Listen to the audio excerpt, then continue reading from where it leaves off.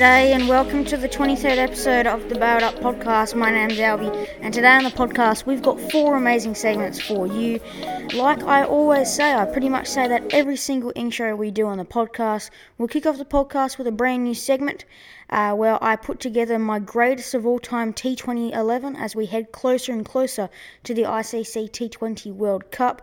The second segment will be off the bat where I answer your questions, that are all cricket related, whether it's who's your favourite player or this or that. So anything cricket related, I'll answer it off your questions.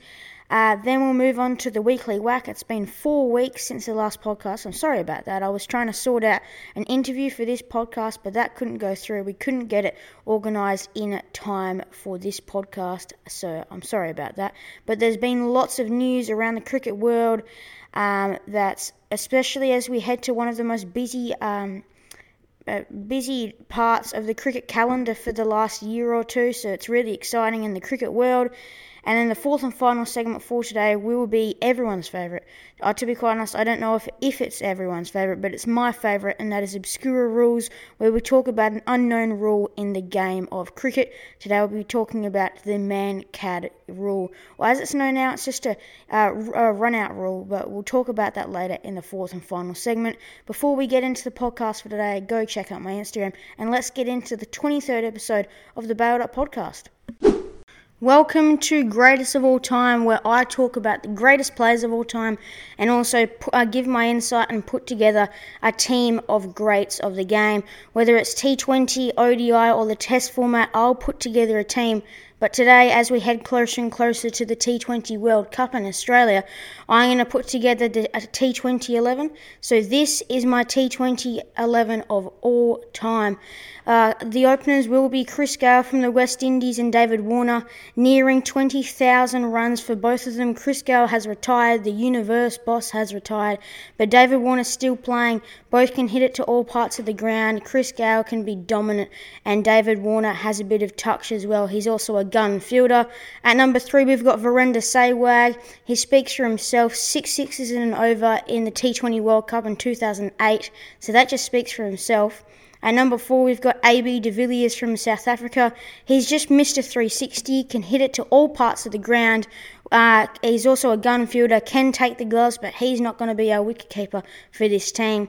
At number 5, we've got Brendan McCullum from New Zealand. He's a dominant player. He smashes it to all parts of the ground and is one of the greatest T20 players of all time, in my opinion. At number 6, coming from Australia, we've got Glenn Maxwell. He can also hit it to all parts of the ground. He manipulates the field with ease. He the switch hits, the reverse sweeps. He's a very inventive player and also a gun fielder. Can bowl a few overs of off-spin during the middle overs as well. At number 7, we've got our wicketkeeper and captain from India, MS Dhoni. He's a great wicketkeeper. He's also a tactical master when it comes to captaining, and he's a great batter. Can chase down totals with ease and hit the ball a long way. At number 8, we've got Dwayne Bravo coming from the West Indies. Can bowl a few overs of pace, open the bowling. He's also a great batter, can hit it a long way, get to totals with ease. He's a very fast-paced batter and attacking batter. At number 9, we've got Rashid Khan, the greatest T20 leg spinner of all time, in my opinion, from Afghanistan. He's a great bowler, can bowl different types of balls, has ways of manipulating the batsman to do what he wants them to do. He's also a great batter, can hit the ball a long way like all these T20 players can. At number 10, we've got Lasith Malinga from Sri Lanka. He's got the iconic slinging arm action. He's great at Yorkers and he can hit the ball reasonably well. He's got a 50 for Sri Lanka in T20s, but hopefully we can see him with the ball a fair bit in this team. And then number 11, I thought about this one a fair bit. There's a lot of number 11 bowlers that I thought about, but when it comes to T20, all I want is some extreme pace, and that's why we have Shaun Tait from Australia. He's a great T20 bowler, can bowl nearly 160 Ks when he was in his heyday, and he was a great bowler. Don't know about his batting skills, but he's at a number 11, so I don't think he should bat too often. That is my greatest of all time T20 11. Before we end the segment, Yuvraj Singh actually hit 6 sixes and ever, not Virender Sehwag. I will still keep Virender Sehwag in the team though. He was a very good player for a very long time. Moving on to the next segment. We've got a few questions to answer. I'm going to answer these questions straight off the bat. Today on Off the Bat, we've been given a range of questions where I have to answer it off the bat, where you guys can send any cricket-related question and I have to answer it.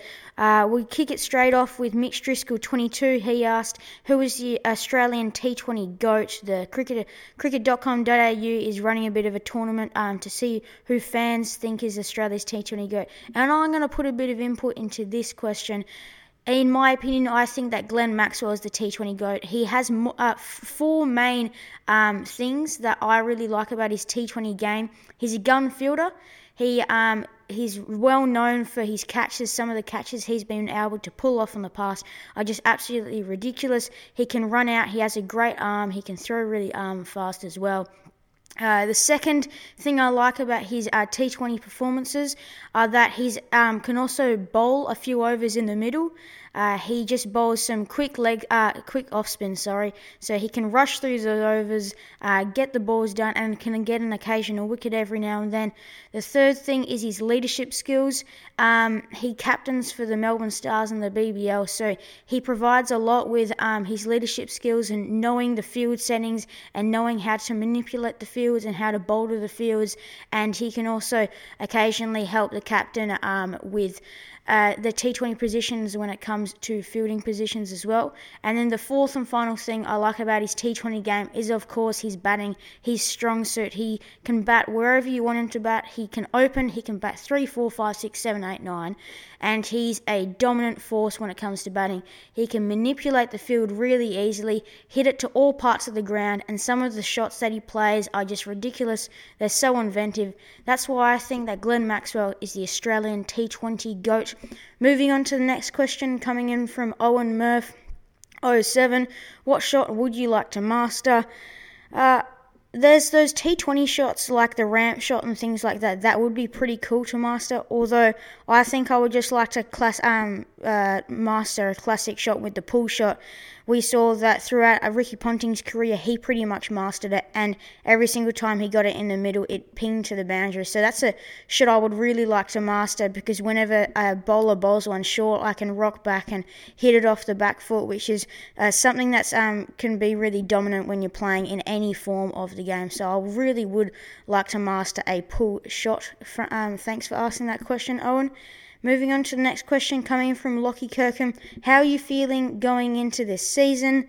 Well, I'm actually feeling really good. I did break my arm a few months ago, as you might have heard on the previous episodes of the podcast. So I'm really excited to get into this cricket season, especially with the podcast getting up and running a bit as well. So hopefully I can advertise the podcast and get some runs this season. Last season wasn't my best season, so hopefully this season especially I can wicket keep and bat as well as I possibly can. And speaking of wicket keeping, another question comes in from Hudson Wright, who asked, how many stumps behind will you get this year for your cricket season?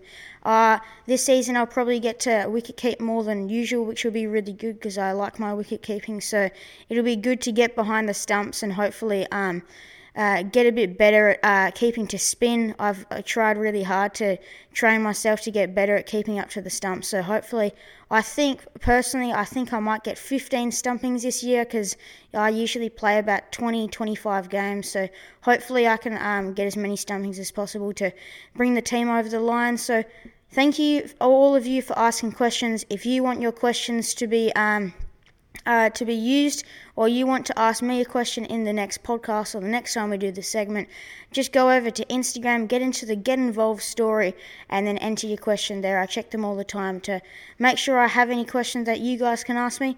Thanks for listening to this segment of Off the Bat. Moving on to the next segment. There's been a lot of news in the past 4 weeks. You know what that means. This is the Weekly Whack. Yes, the weekly whack is back where I talk about all news that is cricket related. And as I said, there's been a lot of news in the past 4 weeks, so let's get straight into it. With Mark Wood, the Englishman has bowled the fastest spell by an Englishman and the fastest ball with an over of 151, 156, 152, 155, 154, 151 kilometres per hour. Only 6 ball over. Usually when you're trying to bowl express heat, it usually ends up bowling one wider and no ball, but he just came back from injury. He was bowling really well, so that was against Pakistan in the third T20 international. It's really good to see him bowl super fast, especially ahead of the T20 World Cup in October. Speaking of England, they have won their 7-game series against Pakistan in Pakistan.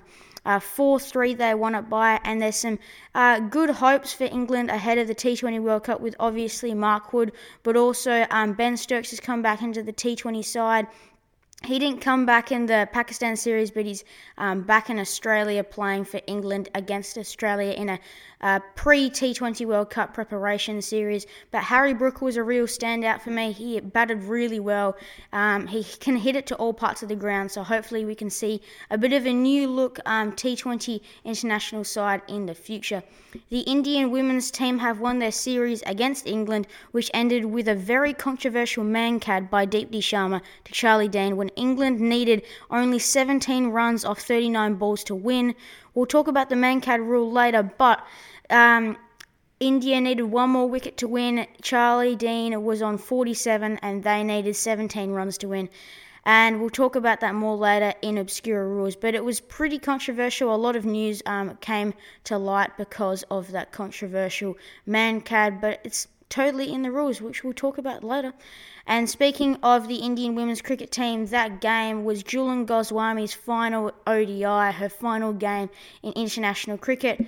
What I've just got to say is that Jhulan Goswami has done a lot for women's cricket over a long time. She's become a figurehead in pace bowling and just women's cricket in general, especially India. So thank you, Jhulan Goswami. She's done a lot for the women's game. India have won their home T20 series versus Australia in India, obviously, because I said home T20 series.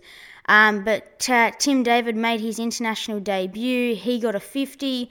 He really dominated in that game. Hopefully we can see him in the T20 World Cup sides in the T20 World Cup. On to the next piece of news. Meg Lanning will continue her absence through the WBBL 08. We don't know yet whether she's going to miss the home summer that they're playing against Pakistan.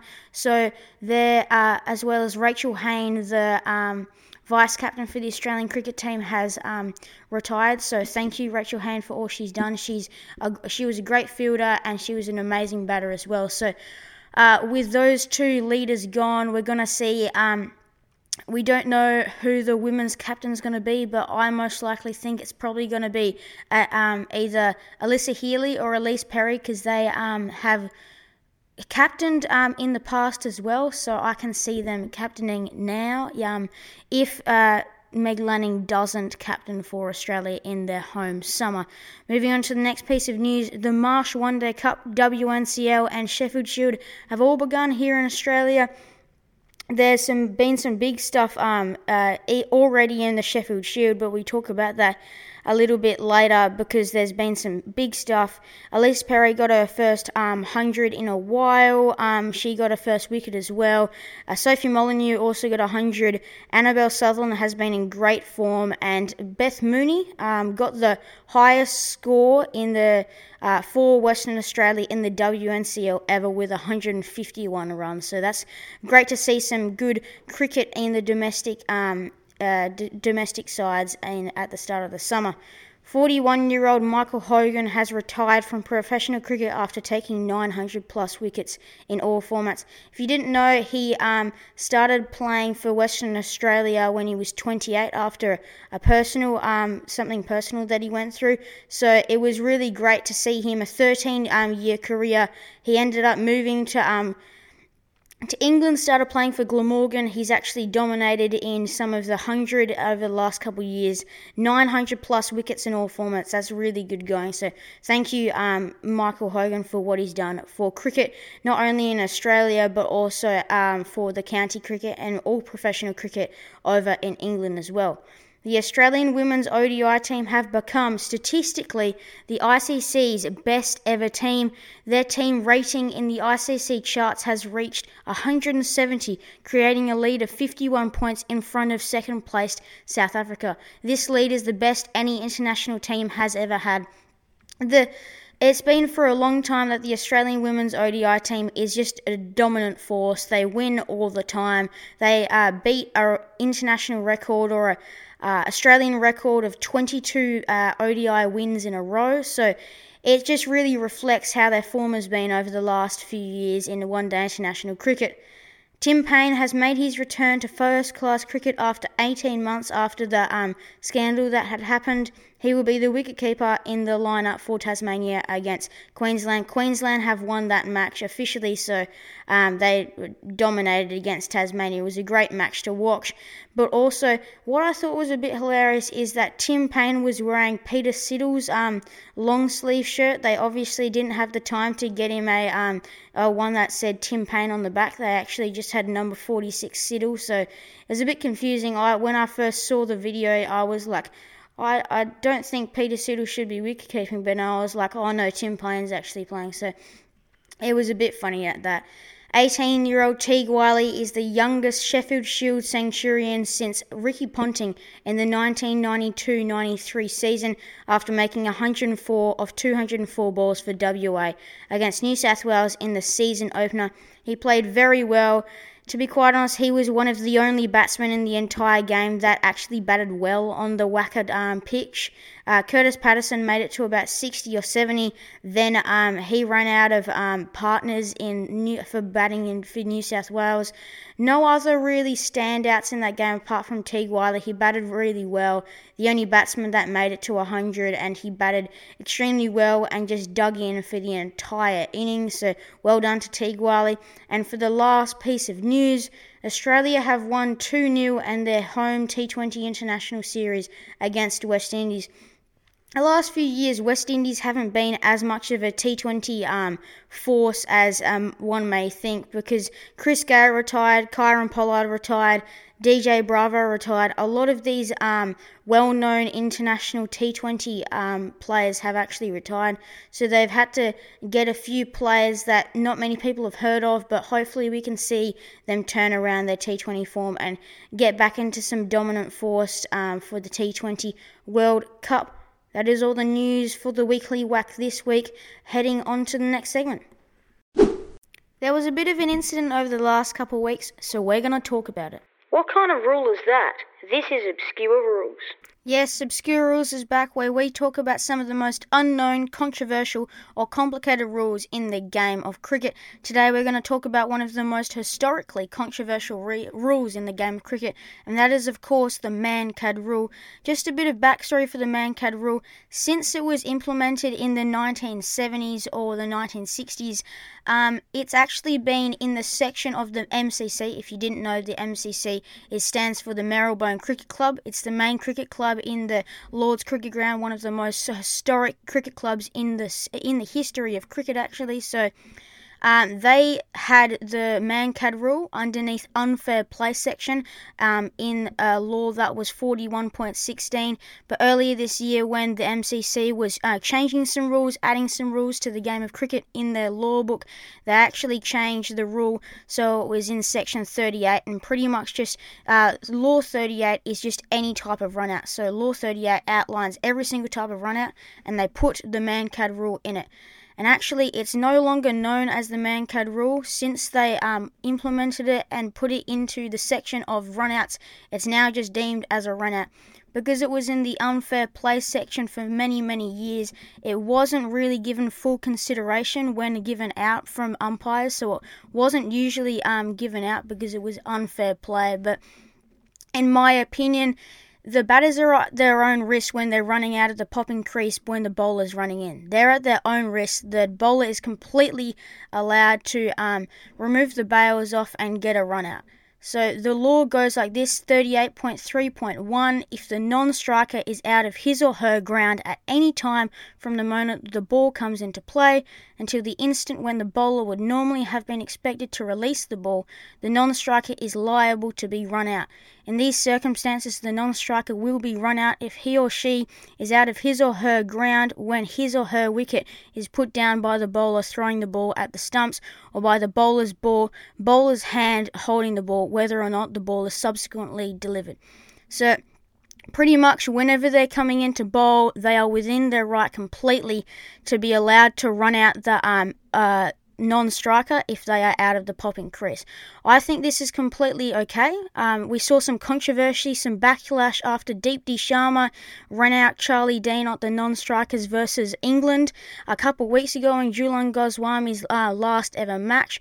I thought that was completely okay, even though it may be deemed unfair play. The Mankad rule is no longer in the unfair play section of the MCC, and I thought it was completely okay for her to do that. She is within her right to participate in this type of run-out, because now it's just deemed any type of run-out. That is our obscure rule today, which is the Mankad rule, now known as the run-out. It is completely okay, so if you ever see any type of batsman, his or her, that are running out of the popping crease when you're going into bowl, don't be afraid to knock over the bails, because you can just tell the umpire, I listened to the Bailed Up podcast and guess what they said. So that is Obscure Rules for today. Moving on to the outro. Thanks for listening to the 23rd episode of the Bailed Up podcast. It's been a really fun episode to make, and thank you to Rory, who's helping me get an interview organised for future episodes. We always get that organised, so hopefully you can stay tuned in to the Bailed Up podcast, because we're really excited to have an interview in the future episodes. That is all from me. Check out my Instagram, check out my friend's podcast, Bounce Down, a footy podcast, and thank you for listening to the 23rd episode of the Bailed Up podcast. My name's Albie, and Albie's out.